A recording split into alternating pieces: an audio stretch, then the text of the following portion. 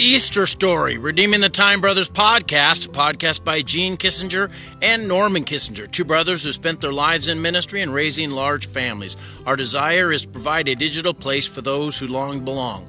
We are going to read the Easter story this morning in celebration of Easter. Matthew chapter 28. In the end of the Sabbath, as it began to dawn, toward the first day of the week, came Mary Magdalene and the other Mary to see the sepulchre. And behold, there was a great earthquake, for the angel of the Lord descended from heaven and came and rolled back the stone from the door and sat upon it. And his countenance was like lightning, and his raiment white as snow. And for fear of him the keepers did shake and became as dead men.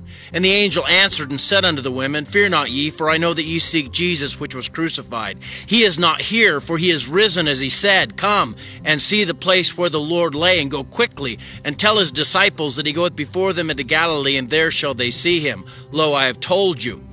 And they departed from the sepulchre with fear and great joy, and did run to bring his disciples word. And as they went, behold, Jesus met them, saying, All hail! And they came and held him by the feet and worshipped him. Then said Jesus unto them, Be not afraid. Tell my brethren that they go into Galilee, and there shall they see me.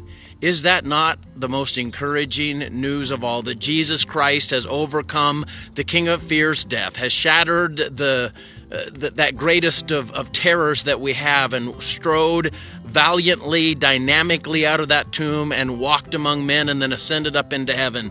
And that means that I can have new life and I can have power to live the Christian life because of the resurrection power of God. So I hope that you'll take some time today to remember to celebrate the fact that he is risen, and that you'll share the message. You'll go around saying he is risen indeed. Dear Lord God, I thank you for this day. Pray that you'd be with my dear brothers and sisters as they enter into the celebration of the resurrection. Help us to remember it and remember it well. Give us sure strength, God, in Jesus' name. Amen. Hey, God bless you. I love you, but Jesus loves you so much more. Have a great day.